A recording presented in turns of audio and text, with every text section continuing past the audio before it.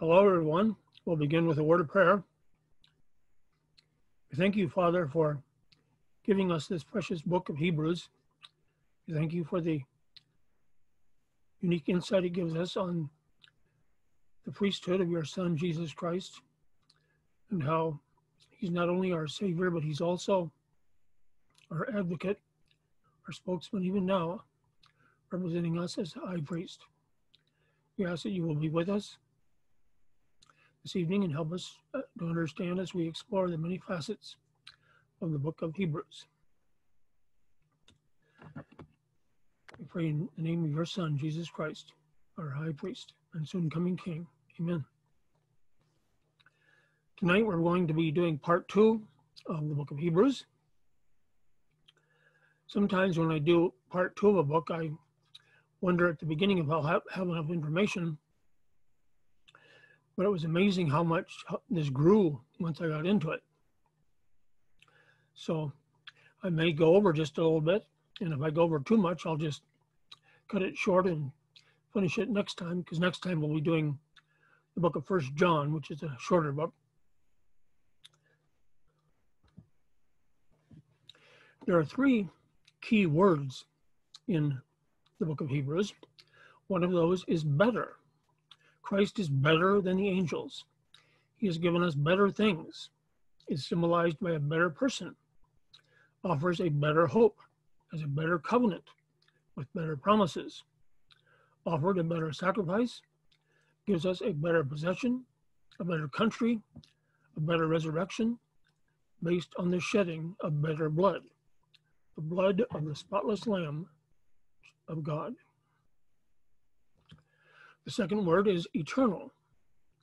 Christianity also provides an eternal salvation, warns of eternal judgment for those who reject it, gives eternal redemption to those who accept it, which is applied by his eternal Spirit, gives to us an eternal inheritance, which comes through an eternal covenant. And the third word is once for all. Regarding once for all salvation, Hebrews says, we were once for all enlightened to it. Jesus entered once for all into the holy place to obtain it. He once for all put away our sins. We will face once for all judgment without it. He offered himself once for all to bear our sins. He purged our sins once for all by it. He offered his body once for all for our sins. So those are the 3 key words that run through the book of Hebrews. Last time I mentioned the warning passages in the book of Hebrews. I just mentioned them. Tonight we're going to look at them a little more extensively. There are 6 of these: the peril of drifting, the peril of doubting, the peril of dullness, the peril of departing, the peril of despising, and the peril of denying. So we'll take a look at these passages and consider who they apply to and what they mean, what their application is. The peril of drifting. Therefore, we must pay much closer attention to what we have heard, lest we drift away from it. For since the message declared by angels proved to be reliable, and every transgression or disobedience received a just retribution, how shall we escape if we neglect such a great salvation? It was declared at first by the Lord, and it was attested to us by those who heard, while God also bear witness by signs and wonders, and various miracles, and by gifts of the Holy Spirit, distributed according to his will. Peril of doubting. Therefore, as the Holy Spirit says, today, if you hear his voice, do not harden your hearts as in the rebellion on the day of testing in the wilderness, where your fathers put me to the test and saw my works for 40 years. Therefore I was provoked with that generation and said, They always go astray in their heart. They have not known my ways. As I swore in my wrath, they shall not enter my rest. Take care, brothers, lest there be in any of you an evil, unbelieving heart, leading you to fall away from the living God. But exhort one another every day, as long as it is called today, that none of you may be hardened by the deceitfulness of sin. For we have come to share in Christ, if indeed we hold our original confidence firm unto the end.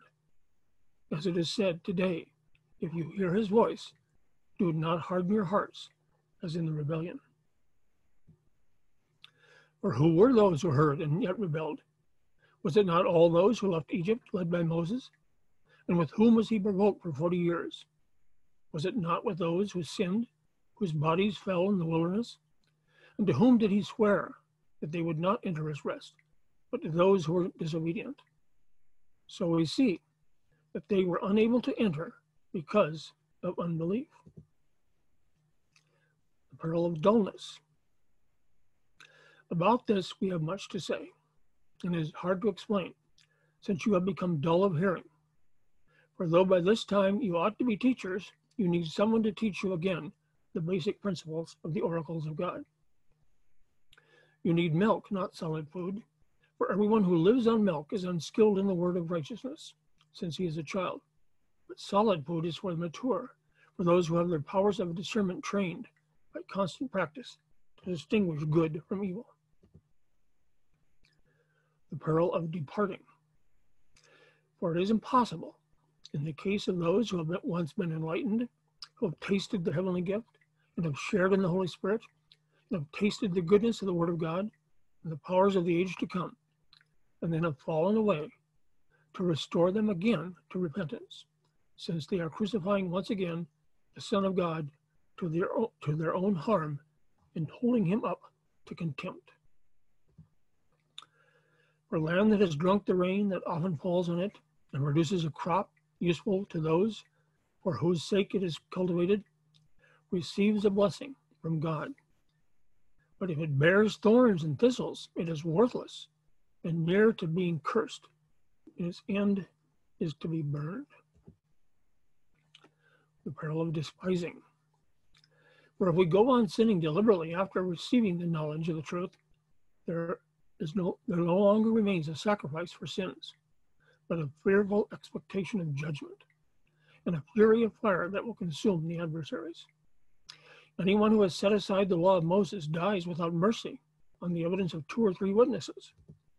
How much worse punishment do you think will be deserved by the one who has trampled underfoot the Son of God, and has profaned the blood of the covenant by which he was sanctified, and has outraged the Spirit of grace?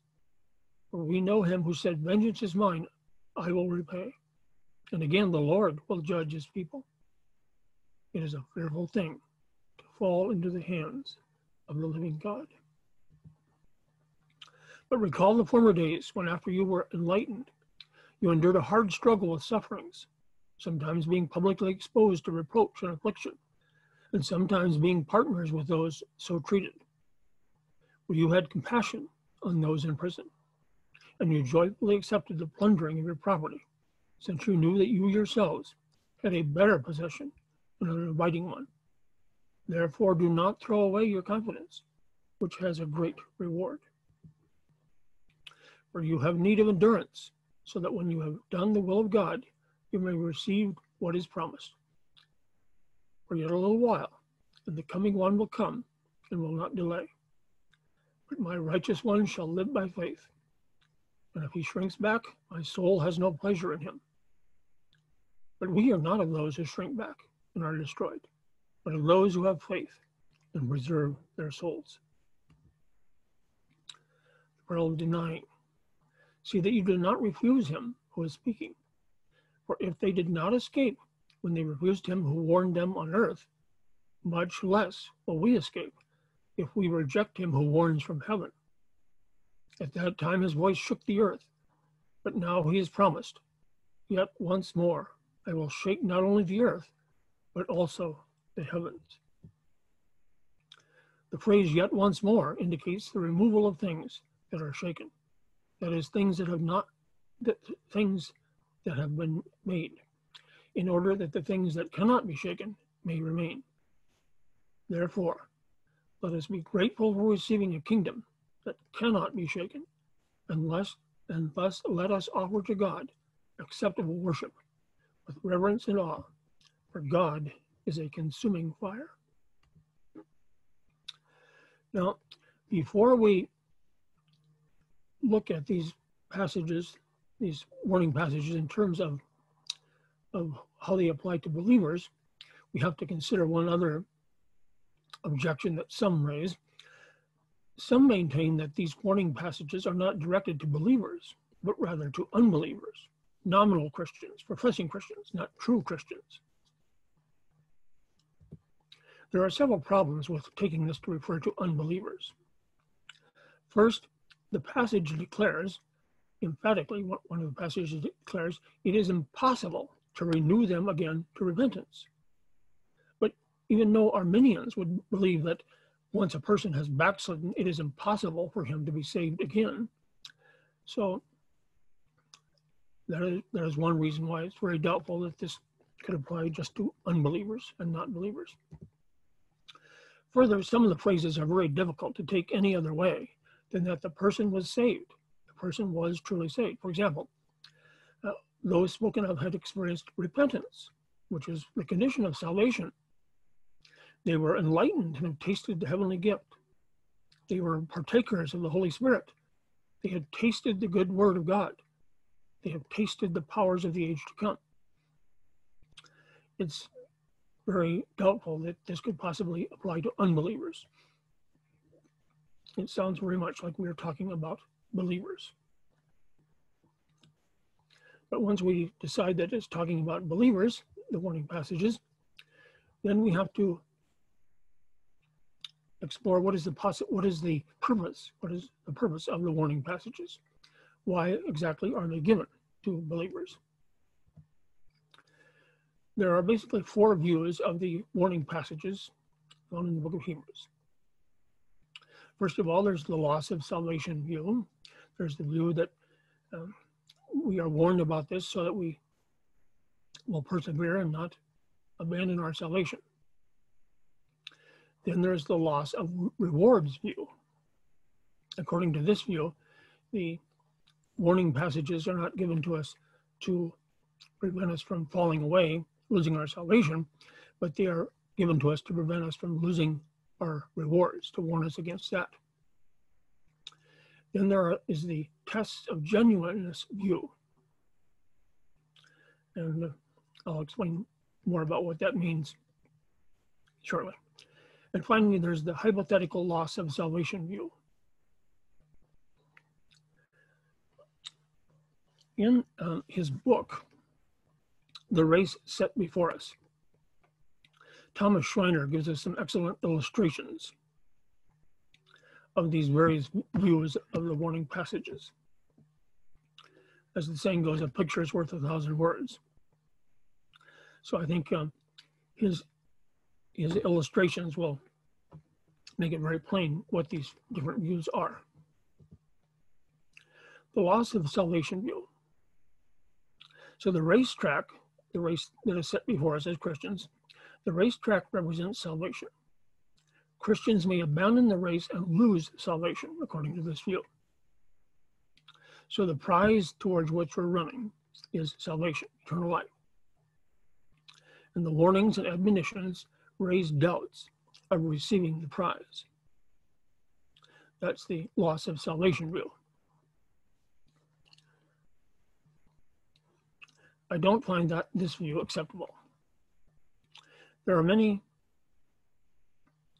passages of Scripture which give us assurance of salvation, which tell us that our salvation is certain, that we can't lose it, that we are kept in his grasp. This is one of my favorite passages in this regard, Romans 8:38 through 39. For I am sure that neither death, nor life, nor angels, nor rulers, nor things present, nor things to come, nor powers, nor height, nor depth, nor anything else in all creation will be able to separate us from the love of God in Christ Jesus our Lord. So the people who believe that you can lose your salvation, they would say, well, nobody can take your salvation from you, but you yourself can abandon it. You can walk away from it. Well, this passage tells us that that is not possible, because it tells us that nothing in all creation can deprive us of our relationship with God.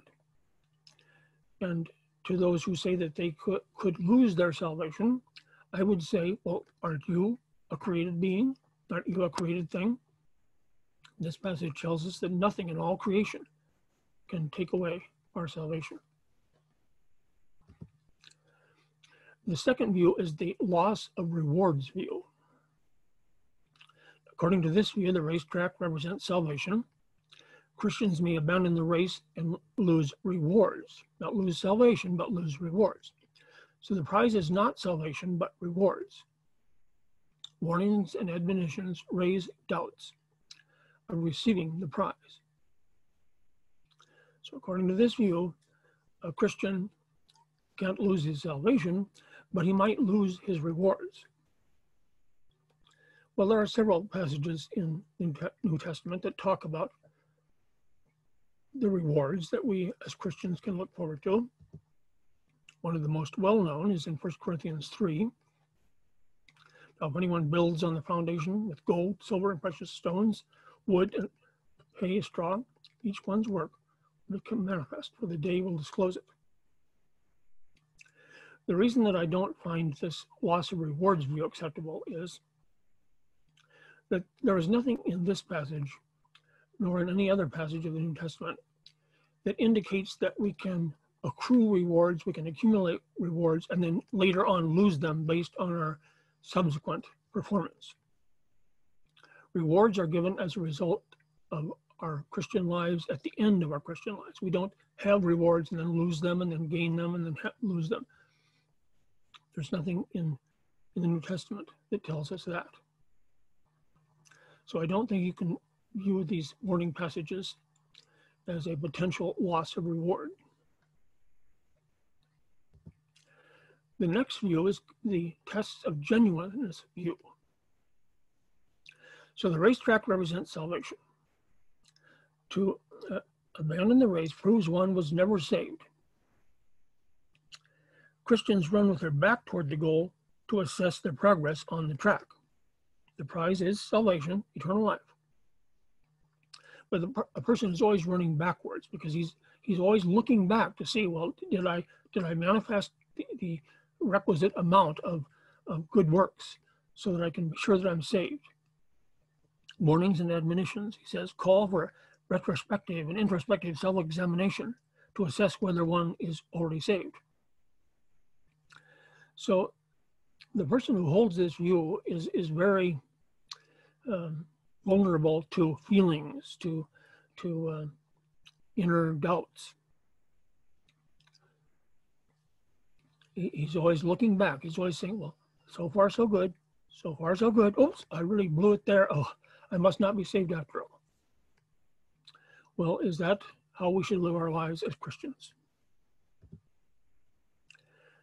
In 1 John 5:13, we'll be looking at 1 John next week. John said, I write these things to you who believe in the name of the Son of God, that you may know that you have eternal life. So it's not something that we should be constantly in doubt about, constantly questioning. You can know that you have eternal life.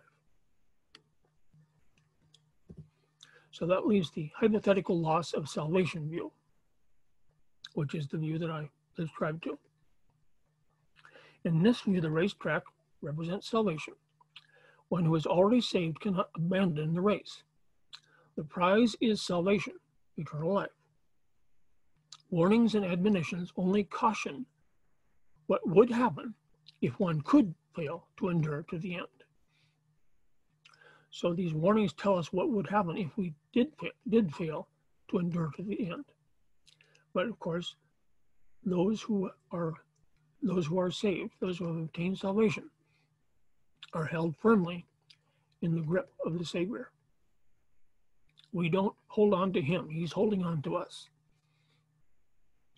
So we can be certain that we are saved and that we will endure to the end through the sovereign power of God.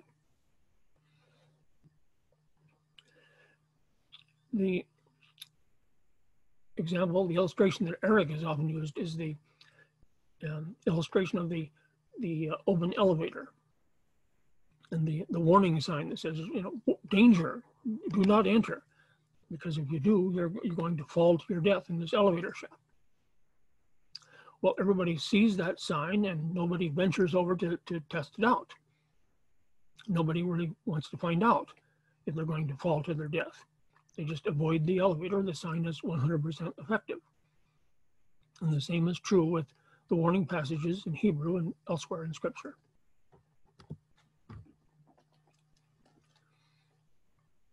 Next, I wanted to take a look at the elementary principles that are given in Hebrews chapter 6. The elementary principles that were given are the repentance from dead works, faith toward God, instruction about washings, laying on of hands, resurrection of the dead, and eternal judgment. It's ironic that we should have to talk about these things because the writer of Hebrews said that we shouldn't need to talk about these things. He said that this is basic information, just baby stuff.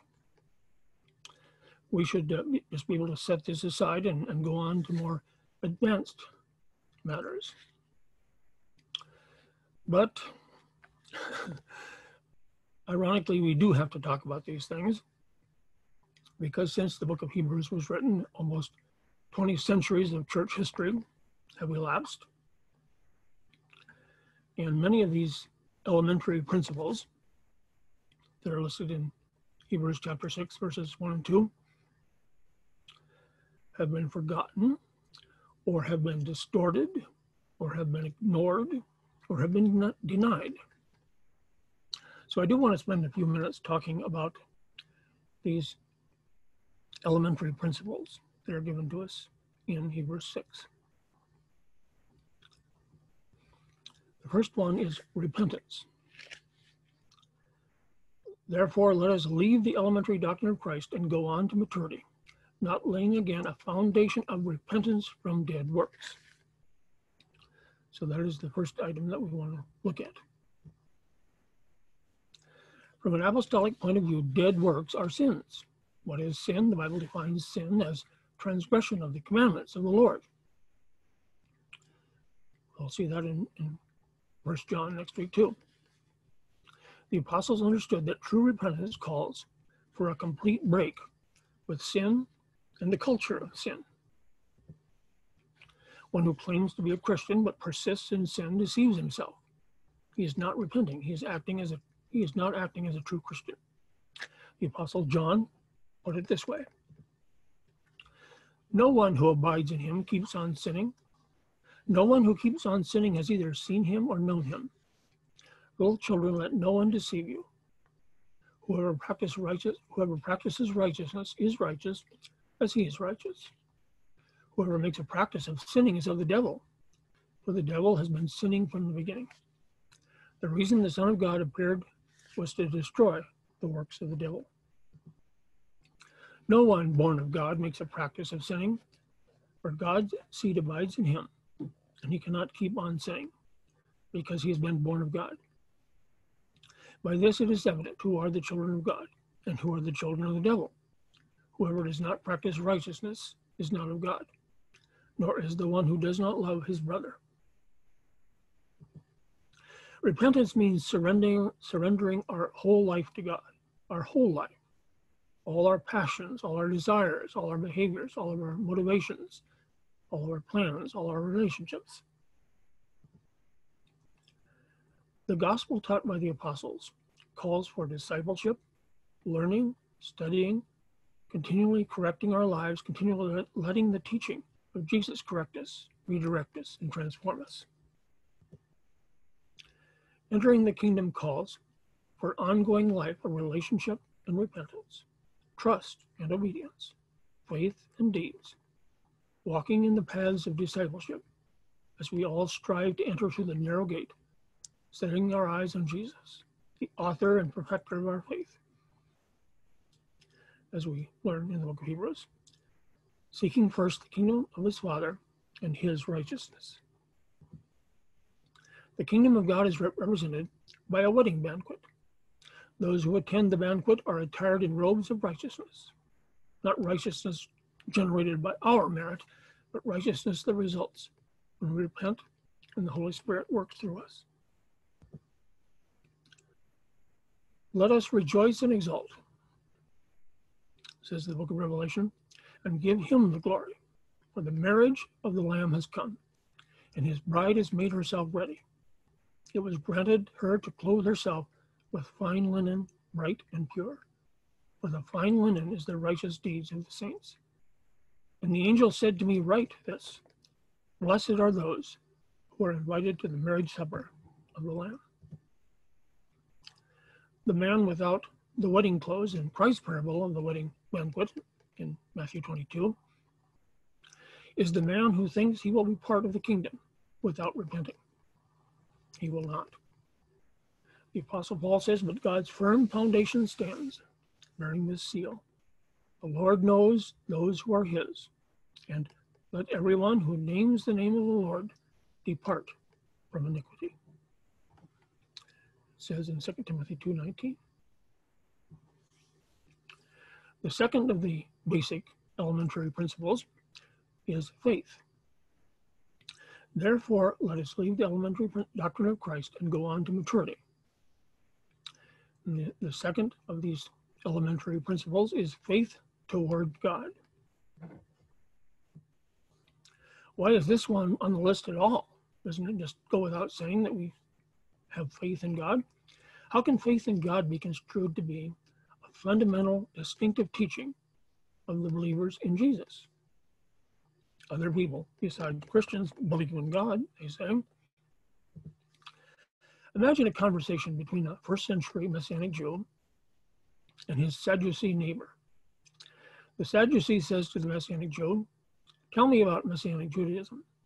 What are the fundamental things you Nazarenes believe? The Messianic Jew responds, well, for one thing, we believe in God. The Sadducee says, so do we. You must be a Sadducee. The Greek does not say faith in God. It says pistos epi theon, which is better translated as faith on God. Not faith in God, but faith on God. It indicates something more than just believing in God's existence, as do the shuddering demons of James 2:19. Believe upon God essentially communicates relying on him for something. Not just believing that he exists, but trusting in him. Faith on God is the confident belief that God exists, he rewards merit and punishes sin, and he will make good on all the prophetic promises he has made regarding the redemption, kingdom, the Messiah.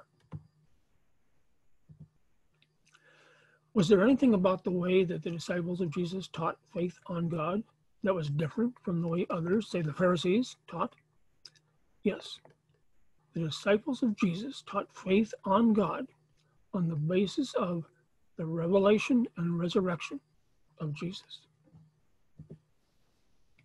Whereas the Pharisees trusted God to fulfill his promises someday in the future, the believers in Jesus had already begun to witness the fulfillment of those promises in the revelation and resurrection of Jesus. In the apostolic world, the revelation, death, and resurrection of the Messiah brought faith in God to a whole new level. Followers of Jesus were no longer merely practicing a religion. Their religion had become their reality. Thereafter, they could only express their relationship with God through their belief in Jesus and their relationship with him.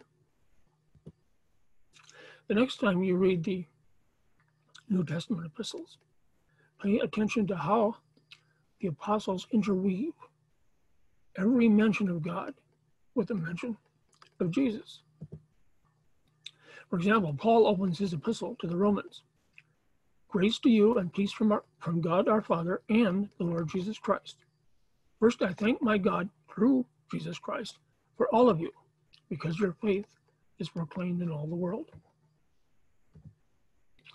In all their writings, the apostles spoke of God through Jesus, and of the gift of God in Jesus, and of the grace of God given in Jesus, and of the love of God in Christ Jesus.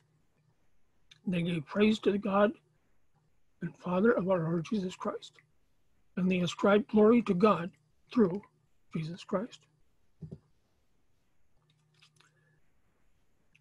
The next of the elementary principles is instruction about washings. What does that refer to? Instruction about washings. What does that mean? Apparently we should know. Instruction about washings is considered so basic, so fundamental to faith in Jesus that the writer of the Epistle of Hebrews compares it to milk. It's not even solid food. If that is the case, why do we have so little idea what he's talking about? You might wonder about the translation washings. That's how the NASB, the ESV, the Holman Christian Standard Bible, and the Net Bible translate it. The King James, the New Revised Standard Version, and the New Living Translation translate it as baptisms.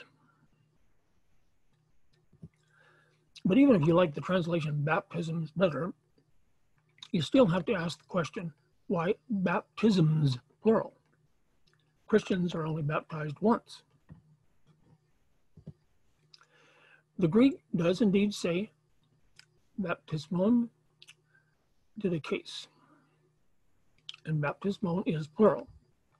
So it is baptisms or washings. Many Bible scholars recognize that the passage is not just talking about Christian baptism, but about other baptisms, other immersions as well. When the Apostle Peter, in his sermon on the day of Pentecost, said, "Repent and be baptized," no one in his audience said, "Baptism? What's that? What are you talking about? I've never heard of baptism before." They all knew what baptism meant. They had never yet been baptized in the name of Jesus Christ, but they had been baptized, immersed many times. Baptism didn't suddenly appear on the scene in the New Testament without any context, without any precedent. The Jewish people were familiar with a long history of baptisms, immersions, for many different reasons. Submersion in water for ritual purposes was a common part of Jewish life in the first century. Jewish people immersed in water to remove Levitical impurity. The Torah prohibited the ritually impure from entering the temple and from eating of the sacrifices until they had immersed in living water, meaning water that was naturally flowing, such as rainwater, spring, or river water. Water that has not been artificially drawn from a well or cistern. That's what is meant by living water. People immersed in the mikvah, a naturally fed pool, for other reasons as well. After a woman completes menstruation, she immerses in a mikvah before rejoining her husband. Gentiles undergoing conversion to Judaism immersed in a mikvah as their final rite of passage. The immersion symbolized a legal change in status. So the person went into the mikvah as a Gentile, he came out as a convert to Judaism. It was in this context that the first Christians were baptized into the name of Jesus of Nazareth, identifying with him in his death, burial, and resurrection, in the ultimate, once for all, baptism. Where did they find enough water to baptize those 3,000 new converts on the day of Pentecost? Undoubtedly, in the many, many mikvot, plural mikvah, south of the Temple Mount.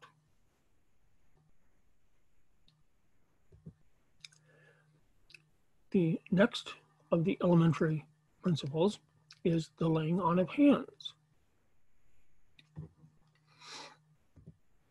What is this laying on of hands all about? Three different functions for the laying on of hands appear in the Bible. First is bestowing of blessings. Next is ritual substitution. And third is ordination into office. Many will be quick to add to the list the impartation of divine healing, but healing really belongs to the broader category of bestowing a blessing.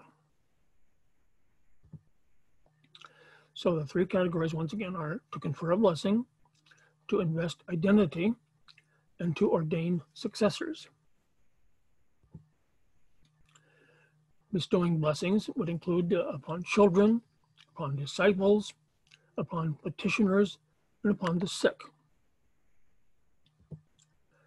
When the patriarchs blessed their sons, they laid their hands on their heads. For example, when Jacob blessed Joseph's sons, Ephraim and Manasseh. Jesus blessed children by laying his hands upon them. In Mark 5, one of the rulers of the Capernaum synagogue asked Jesus to heal his daughter by laying his hands upon her. In the book of Acts, Ananias lays hands on Paul and prays for him, and he recovers his eyesight. While stranded in Malta, after Paul was shipwrecked on his way to Rome, Paul healed a man with fever and dysentery, laying his hands upon him.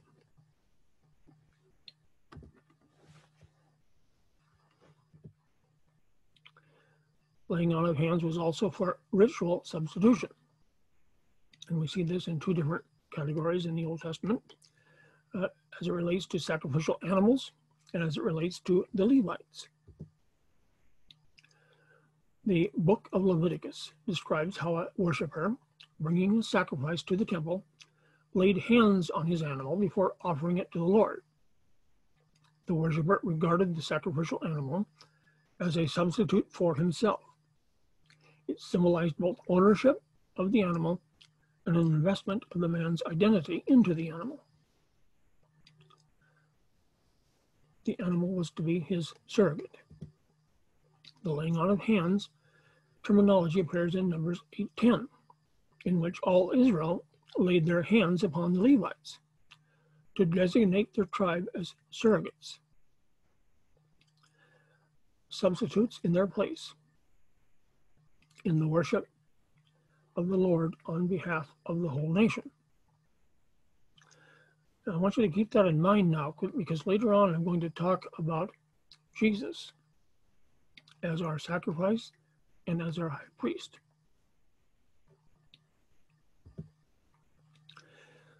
The laying on of hands was also used in ordination. We see that in the transfer from Moses to Joshua, and also to the elders and teachers, and the conferring of the Spirit. The laying on of hands was also used to indicate an investment of identity and authority in an ordination ritual. Not long before he died, Moses was instructed by the Lord to lay his hands on Joshua and commission him. Through this ordination, by laying on of hands, the Spirit was conferred upon Joshua, as well as upon the 70 elders. When the Jerusalem community of Messianic Jews became too large for the 12 apostles to effectively govern, they appointed 7 deacons to handle the administration, praying and laying hands upon them. When the believers in Antioch decided to send Paul and Barnabas on a missionary journey, they laid their hands on them and sent them off. In 1 Timothy 4:14, Paul said to Timothy, "Do not neglect the gift you have, which was given to you by prophecy when the council of elders laid their hands on you."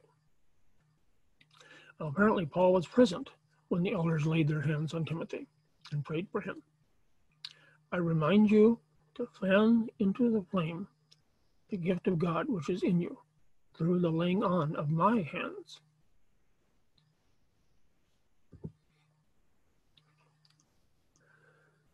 So that was the laying on of hands in Scripture into the New Testament. The next elementary principle is resurrection of the dead. From time to time, I hear evangelists say to unbelievers, you need to believe in Jesus so that when you die, you can live with God in heaven forever. I cringe when I hear that. The evangelist means well, but he is totally ignoring the millennial kingdom and the eternal state. I have heard many funeral sermons where the scripture passages about the state immediately after death and passages about the resurrection of the dead are garbled together indiscriminately with no explanation of how all this works. I feel sorry for unbelievers who hear these messages because they are getting a very confused and confusing eschatology. They are left with the impression that the resurrection takes place immediately after a person's death. A popular song says, "This world is not my home, I'm just a passing through."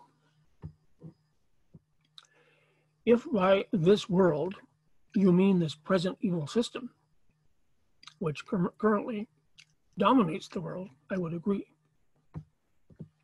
But if you mean this globe, this planet, this particular location in the universe, that is not what Scripture teaches. Heaven should not be viewed as the final location, the ultimate destination of the believer.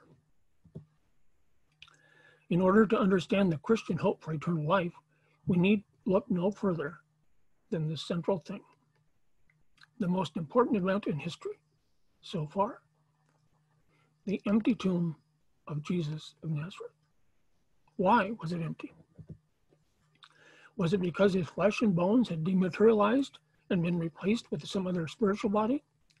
Was it because Jesus had gone to heaven? No, the tomb was empty precisely because Jesus had not gone to heaven. He was alive in his own body and on the earth. The apostles saw him and touched him and ate with him. He proved to them that he was not a ghost. When the apostles went out testifying to the resurrection, they did not proclaim the message of a Christ crucified who on the third day went to heaven.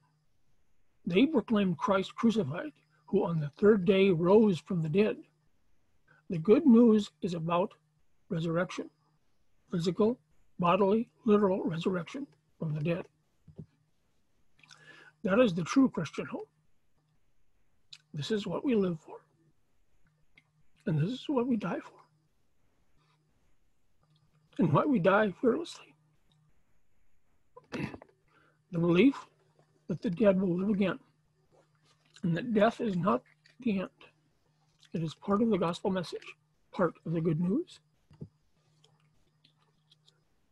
When God raises the dead at the end of the age, he will revive their physical bodies and return their souls to those bodies.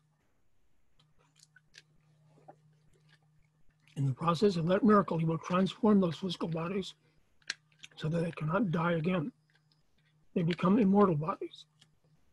The resurrected body will never die. The belief in literal resurrection does not enjoy much popularity in today's sensible, scientifically sober modern world. Resurrection defies common sense, medical science, and everything that experience tells us. We do not find it so difficult to imagine a life after death of disembodied souls or some consciousness set free or returned to its original source. The more vague and abstract, the better and easier to believe. The difficulty Christians have struggled with down through the centuries has been the question of how to fit this whole resurrection from the dead thing in with the hope of spending eternity in heaven. The two ideas have never worked well together. In the Bible, the resurrected do not spend eternity in heaven. The resurrected spend eternity here on earth in the millennial kingdom and then on into the eternal state. Now, granted, the earth will be a drastically transformed place in the millennial kingdom, and even more so in the eternal state, after the elements melt with fervent heat, and New Jerusalem descends to the earth. But it will still be the earth, nevertheless. The final item on our list of elementary principles is eternal judgment.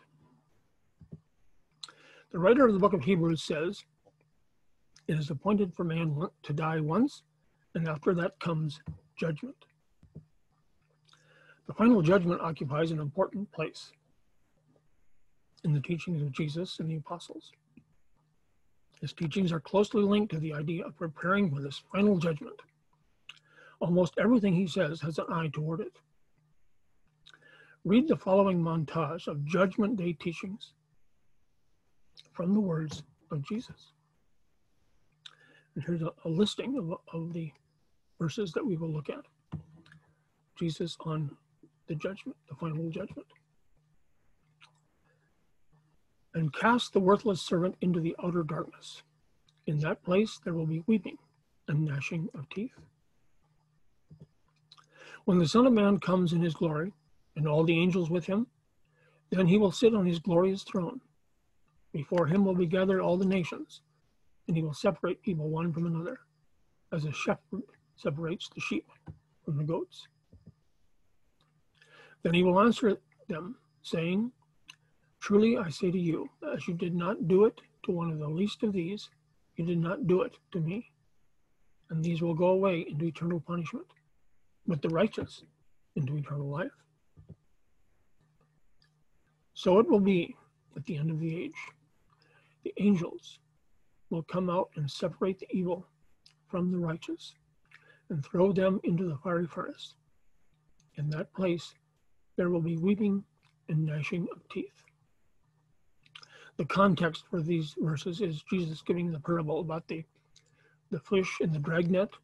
There are good fish and there are bad fish, and they are separated. And he tells us that in the same way, the angels will separate the evil from the righteous. "Truly I say to you, it will be more bearable on the day of judgment for the land of Sodom and Gomorrah than for that town. And I tell you, it will be more bearable on the day of judgment for Tyre and Sidon than for you. The men of Nineveh will rise up with the judgment with this generation and condemn it, for they repented at the preaching of Noah, and behold, something greater than Jonah is here." Did I say Noah? I meant Jonah, of course. "The queen of the south will rise up at the judgment with this generation and condemn it, for she came from the ends of the earth to hear the wisdom of Solomon, and behold, something greater than Solomon is here. I tell you, on the day of judgment, people will give account for every careless word they speak. Just as the weeds are gathered and burned with fire, so will it be at the end of the age. The Son of Man will send his angels, and they will gather out of his kingdom all causes of sin and all lawbreakers, and throw them into the fiery furnace. In that place there will be weeping and gnashing of teeth. Then the righteous will shine like the sun in the kingdom of their Father. He who has ears, let him hear." Jesus spoke a great deal about the eternal judgment. His teaching came back to the subject again and again. He saw himself as personally taking on a significant role in this final judgment. Daniel 7 is a programmatic text on the subject of eternal judgment. In this passage, Daniel received an apocalyptic vision of the times to come, a peek into the future. The Lord gave him dreams and visions about the future and the end of time. "As I looked, thrones were placed, and the Ancient of Days took his seat. His clothing was white as snow, and the hair of his head was like pure wool. His throne was fiery flames Its wheels were burning fire. A stream of fire issued and came out from before him. 1,000,000 served him, and 10,000 times 10,000 stood before him. The court sat in judgment, and the books were opened. Suddenly one steps forward to deliver the sentencing. I saw in the night visions, and behold, with the clouds of heaven there came one like a son of man, and he came to the Ancient of Days and was presented before him. Jesus' own self-identity and understanding of Messiah centered on this important passage from Daniel. He understood the term, one like a son of man, as a title for the Messiah, and he believed himself to be that son of man. A final judgment is coming for every human being, for we must all appear before the judgment seat of Christ, so that each one may receive what is due for what he has done in the body, whether good or evil. Therefore, knowing the fear of the Lord, we persuade others. A final judgment is coming for every human being, for we must all appear before the judgment seat of Christ, so that each one may receive what is due for what he's done in the body. Knowledge of this coming judgment was Paul's motive for evangelism. He said, therefore, knowing the fear of the Lord, we persuade others. That's why he considered it so urgent to persuade others. The shadow of punishment and the hope of reward in the future judgment permeate all the teaching of the New Testament. The anticipation of the final judgment runs through it all and ties it all together. The eternal judgment is the great reversal, in which all that is wrong with the world will be set right. Then the first will be last, and the last will be first. The lowly and downtrodden will be lifted up, and the proud will be brought low. Next, I want to take a quick look at Melchizedek. There are 3 places in Scripture where this mysterious figure Melchizedek is mentioned. In Genesis, after Abraham returns from his battle with the kings, he pays tithes to Melchizedek, and Melchizedek brings out bread and wine for Abraham. So that's the first time in Scripture that this mysterious figure Melchizedek is mentioned. He's mentioned again in Psalm 110, verse 4. And then he's mentioned several times in the New Testament in the book of Hebrews. Well, who is this mysterious figure Melchizedek? Well, there's a Jewish tradition that Melchizedek was Shem, the son of Noah. The chronology does work out in the Masoretic text that Shem would still have been alive at the time of Abraham. But the writer of Hebrews tells us that Scripture doesn't give us his genealogy. It clearly does give us a genealogy for Shem, tracing him all the way back to Adam. So I don't think that this is correct, that Melchizedek is Shem, or Shem is Melchizedek. Many Christians have concluded that Melchizedek was an Old Testament Christology, a pre-incarnate appearance of God the Son.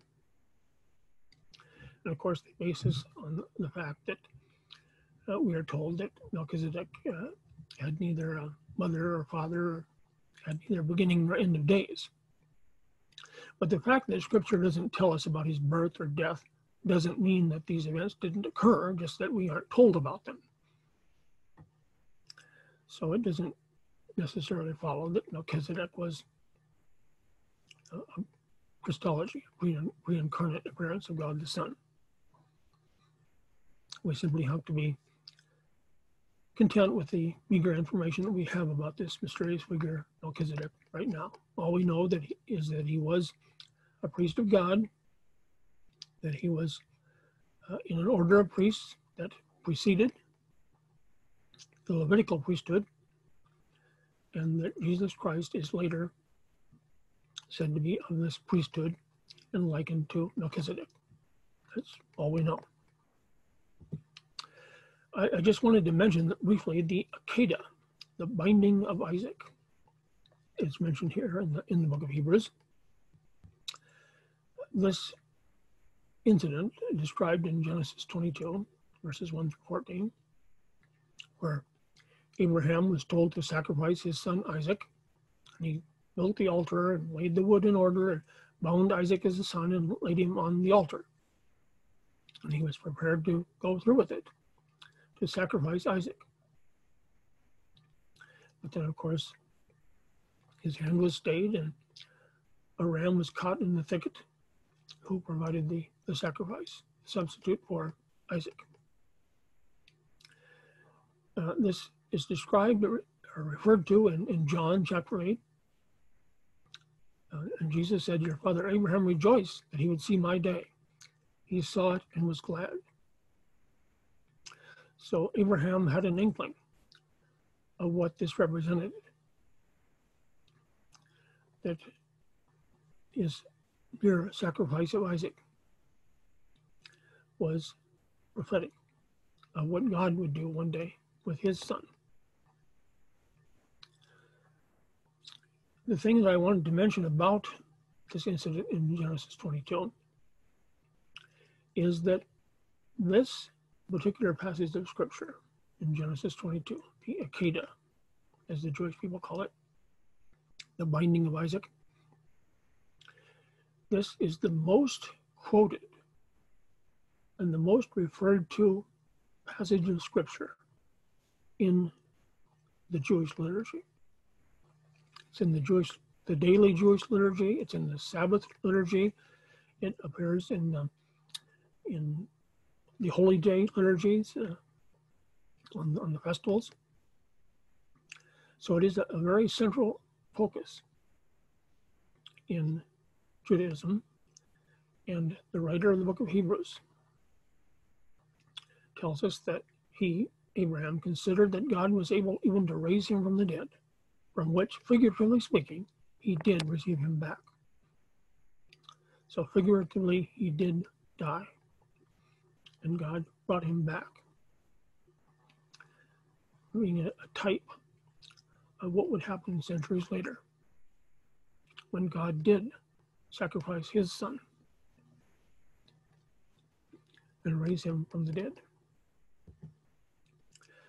We want to look quickly at the discrepancies and contradictions. As you probably know by now, this is one of my favorite parts of these books, is looking at these so-called discrepancies and contradictions. If Jesus was already perfect, how could he be made perfect through suffering? We read about that in Hebrews chapter 2, verse 10. Is Jesus our high priest, or is he our sacrifice? The book of Hebrews speaks of him both ways. Why couldn't Esau repent if he sought it with tears? We are told that in Hebrews chapter 12, verse 17.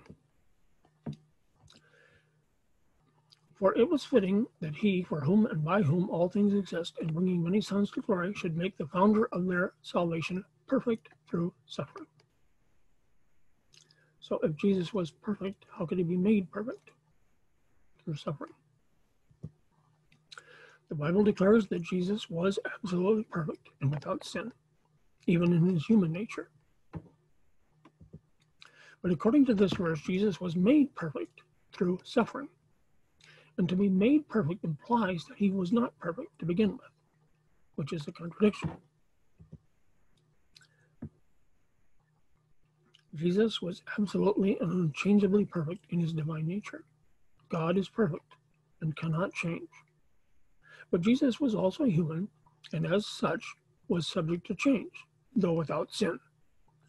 For example, Jesus increased in wisdom and stature. If his knowledge as a man increased, then his experience also did. Thus, he learned obedience by the things he suffered. In this sense, he was made perfect in that he experienced the perfecting work of suffering in his own sinless life. That is, he gained all the experiential benefits of suffering without sinning. In this way, he can be of real comfort and encouragement to those who suffer. Is Jesus our priest or is he our sacrifice? Now, the point in what we are saying is this. We have such a high priest, one who is seated at the right hand of the throne of the majesty in heaven. Christ is presented here as the high priest of believers. However, later Jesus is depicted as the sacrifice for our sins. He has appeared once for all at the end of the ages to put away sin by the sacrifice of himself. Which is he, the priest or the sacrifice? Jesus is represented correctly by both figures.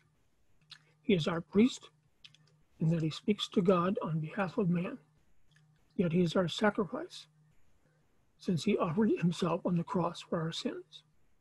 He is the offerer and the offered, both sacrificer and sacrificed. He offered up himself. So once again, remember when I talked about the laying out of hands earlier, I talked about how ancient Israel, the people would lay their hands on the sacrifice that was to represent them on their behalf. But they also laid their hands on the Levites to ordain them as the priests. So in the same way, Jesus is both our priest and our sacrifice. Esau couldn't repent. The Bible informs us here in 12:17 that Esau was rejected, for he found no place for repentance, though he sought it diligently with tears. But why wouldn't God accept his sincere repentance when he commands all men everywhere to repent and is patiently waiting for people to repent? There are two important things to observe about this passage. First, the statement, no place for repentance, may refer to his father's inability to change his mind about giving the inheritance to Jacob, and not to Esau's change of mind. Because once Isaac had given the inheritance to Jacob, it doesn't matter what Esau did, Isaac was not going to change his mind. The circumstances did not afford Esau the opportunity to reverse the situation and get the blessing. Second, tears are not a sure sign that a person has genuinely repented. One can have tears of regret and remorse that fall short of true repentance or change of mind. For example, Judas in Matthew 27:3. Finally, this text is not talking about spiritual blessing, salvation, but earthly blessing, inheritance. God always honors the sincere repentance of sinners and grants them salvation. This particular incident wasn't about salvation. So finally, let's look quickly at the contributions of Hebrews, the distinctive emphases. The Epistle to the Hebrews greatly enriches New Testament Christology, especially with respect to Jesus' priestly work, the finality of his sacrifice, the nature of his sonship, the importance of the incarnation, and his role as the pioneer, the trailblazer. The extensive use of Old Testament texts. This epistle enables us to explore the hermeneutical assumptions of first-century Christians so as to better learn how to read the Old Testament. The nature of typology, the understanding of prophecy that goes far beyond merely verbal prediction, and the interplay between exegesis of specific texts and the constraints of redemptive history. There are some 98 plus Old Testament citations in the book of Hebrews. All of them are from the Septuagint, the Greek translation of the Old Testament, except for chapter 10, verse 30. That's the only verse which doesn't seem to be from the Septuagint, the only citation. And finally, the contributions that Hebrews makes to our understanding of perseverance and apostasy. Hebrews links with some other New Testament books, for example, 1 John, that are vitally interested in the problem of perseverance of Christians and the nature and danger of apostasy. It continues to speak volumes to those whose hope pursues the comfort provided by religious externalism instead of pursuing the city with foundations whose architect and builder is God. And that is Hebrews part 2. I'm amazed that I was able to get through it all. Let's close with a word of prayer.